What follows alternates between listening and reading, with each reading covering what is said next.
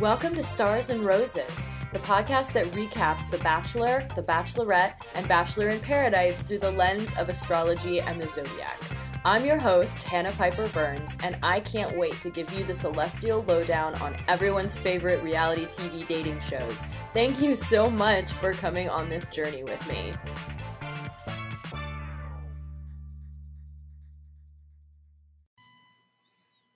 Hello and welcome to Stars and Roses. I'm Hannah Piper Burns, and I'm the extra mundane anthropologist of Bachelor Nation. Hi everyone, welcome back. 2020 has been a nonstop onslaught so far, so why should this season of The Bachelor honestly be any different? We are knee deep in it.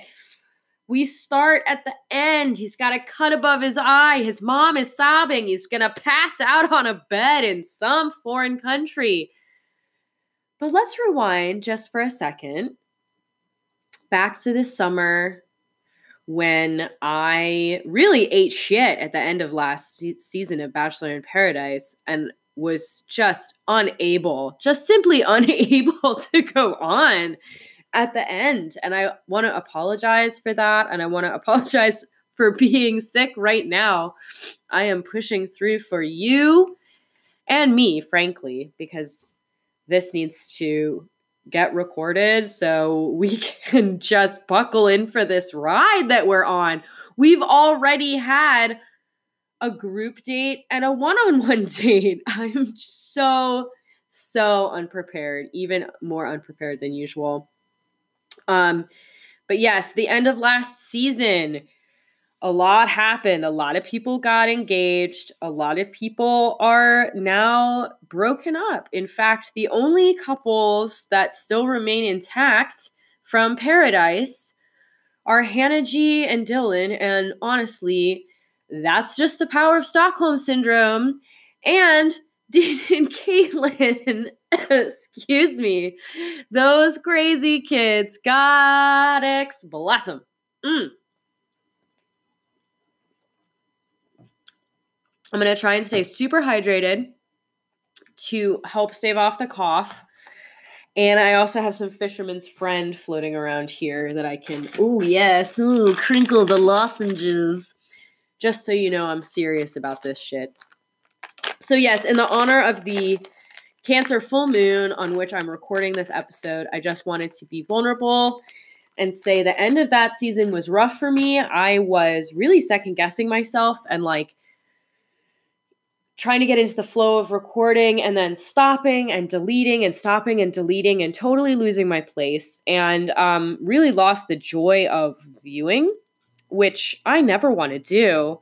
And so I'm going to level with you. I didn't take any fucking notes for this 3-hour with commercials premiere. And I'm going to see how being more present in the episode and then giving some time to breathe and research how that affects the content, because I think it'll be a little bit better of an experience for both of us. So here we are.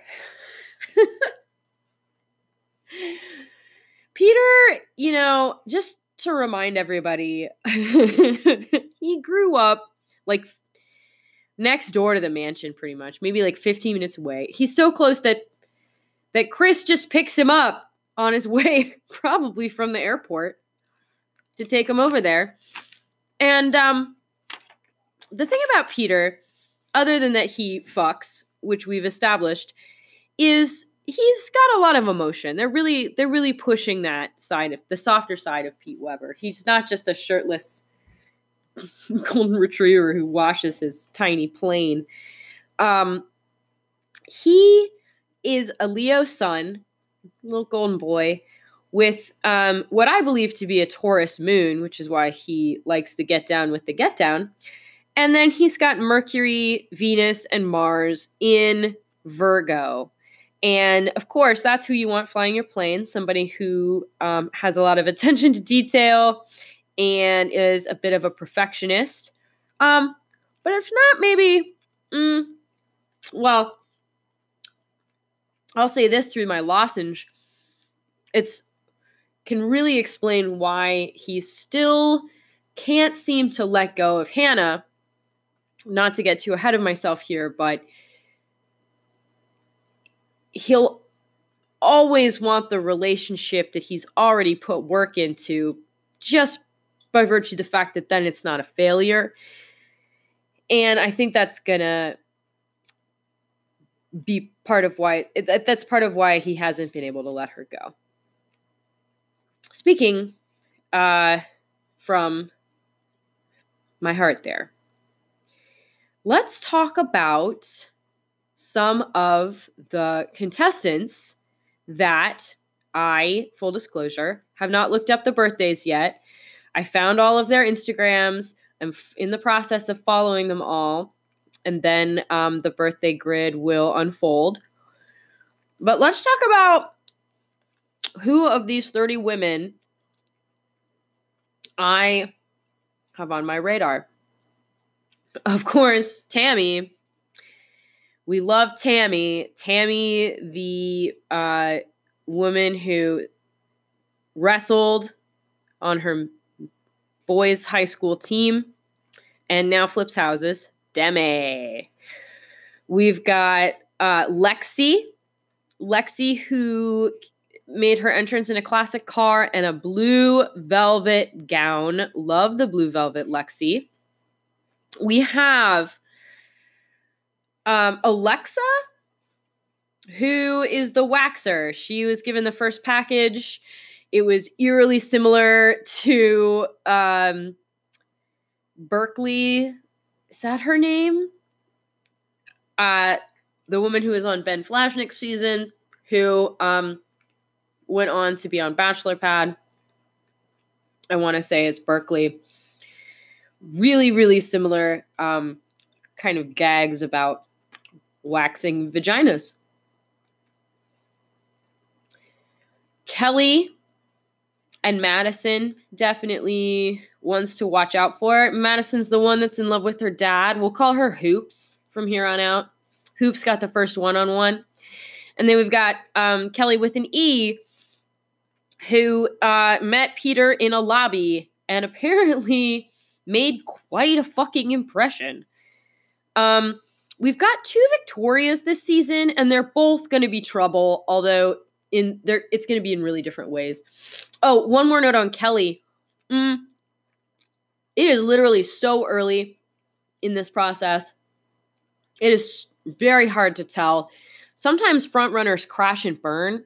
I'm thinking specifically of Olivia Caridi from Ben Hagen's season. And Kelly could be one of those. You know, the pressure could get to her if you're successful early on, and then you have to watch a parade of one-on-one dates with other women. It can drive you bananas. The Victorias, though, both gonna be trouble. If I had to pin it, I'd say Blonde Victoria is gonna last longer. She's the one, I want to say, who was given the teacup flashback.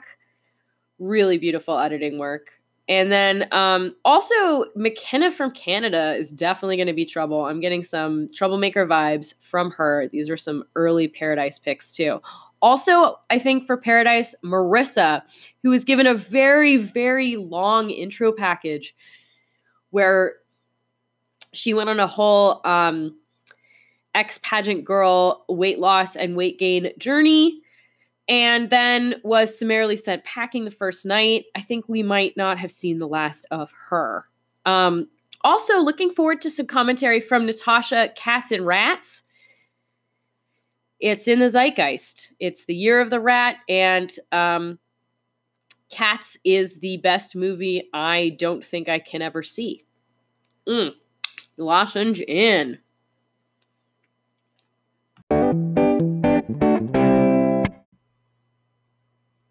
So, highlights from week 1.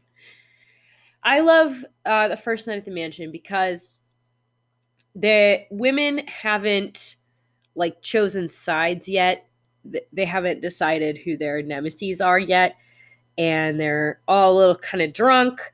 So there's like a manic camaraderie that exists just on that night, no other night, where, one of them will just be tearing through the joint yelling, crisis, crisis, or they'll just, they'll be leaning on each other and riffing on each other. And it's the Wild West in the mansion, and I love that energy. First dates of the season, group dates, there's always like a humiliation aspect. And I guess, you could call the first group date like physical challenges, although there was the math component. And full disclosure, I didn't get all of those right. I may not have known how many feet were in a mile, although I was not off by much. Fuck me. But be that as it may, loved the Top Gun ladies, love a pair of coveralls. And if that was more of a physical challenge, the second group date, which we left in the middle of, is the one where you sacrifice yourself on a public altar of humiliation in some way.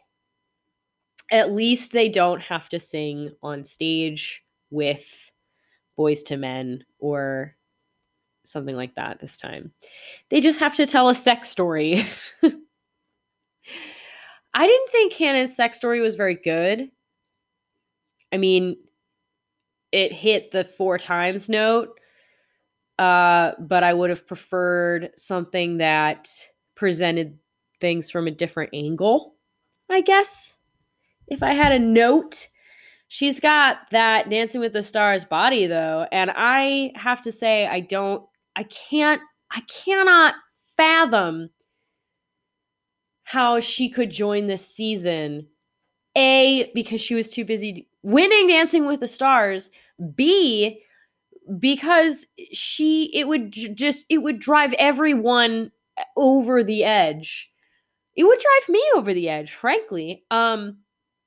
It seems so deeply unfair to put Hannah on the same level playing field as these women. Unfair to them. And for so many reasons. And also, he is really moving fast with some of these women too. So, other highlights from this week. Hannah looking great, shaking things up. And so she's going to haunt the season in some way, shape, or form. That's for certain. Kelly's a cheater. We know how I feel about cheaters. I sympathize with Tammy, although I get it. Bachelor Nation, I wouldn't say rewards a cheater, but they definitely don't punish cheaters, especially when it comes to matters of the heart.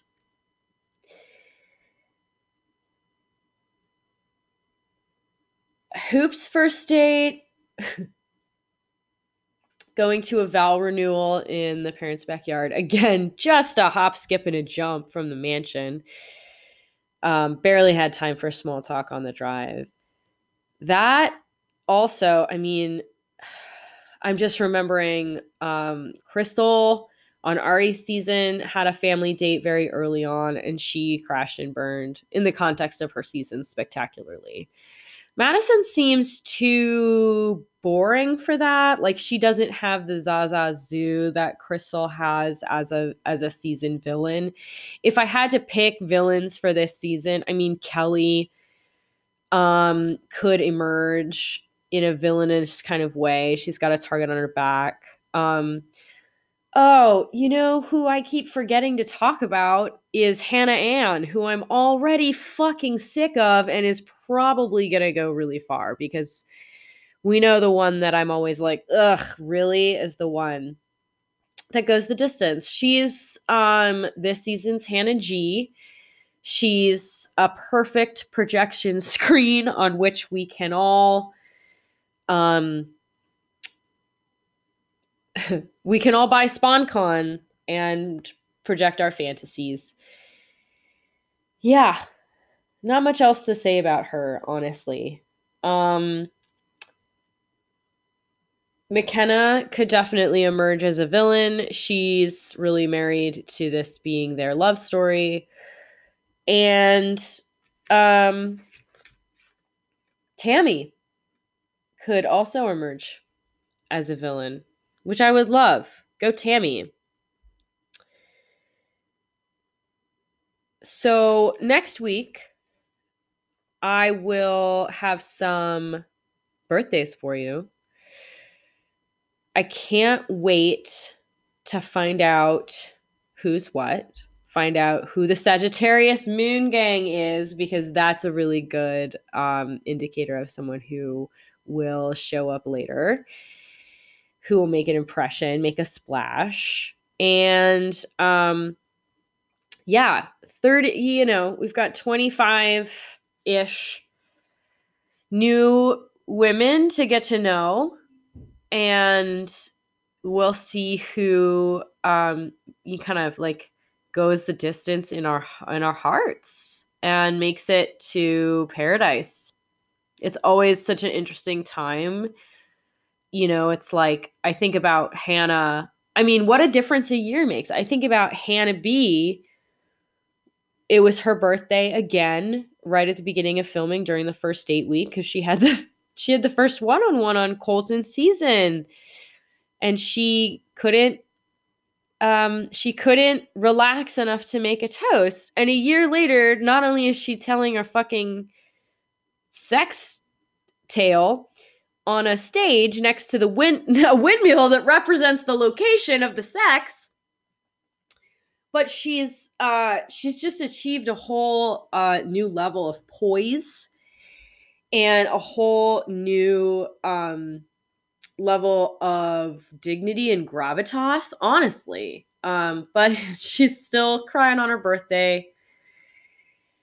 It's like we've come so far, and yet here we are in the same coil. And that to me is like the true deep magic of Bachelor Nation. And she's got that Taurus moon too. And that's like a stubborn, it's not a stubborn placement. And just they're both it's like they both have moved on, but they both can't move on at the same time. They're both kind of just hunkered in. And sooner or later, something's going to have to give.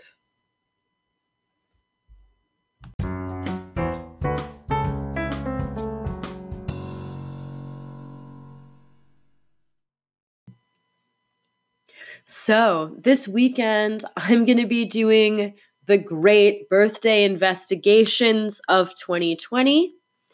And then I will have a whole lot more information for you on what's going on with these women's birth charts. Frankly, I would be willing to wait for another round of cuts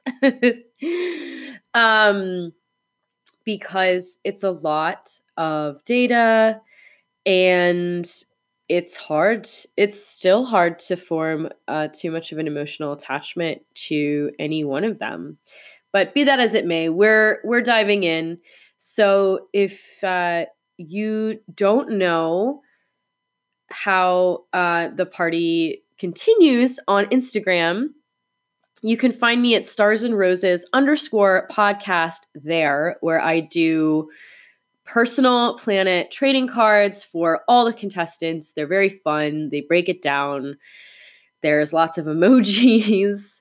And now there's a new feature of this Anchor podcast where you can leave me a message and I can play it on the air. So if you have a comment that you would like to leave about the show, it can be astrological or not in nature.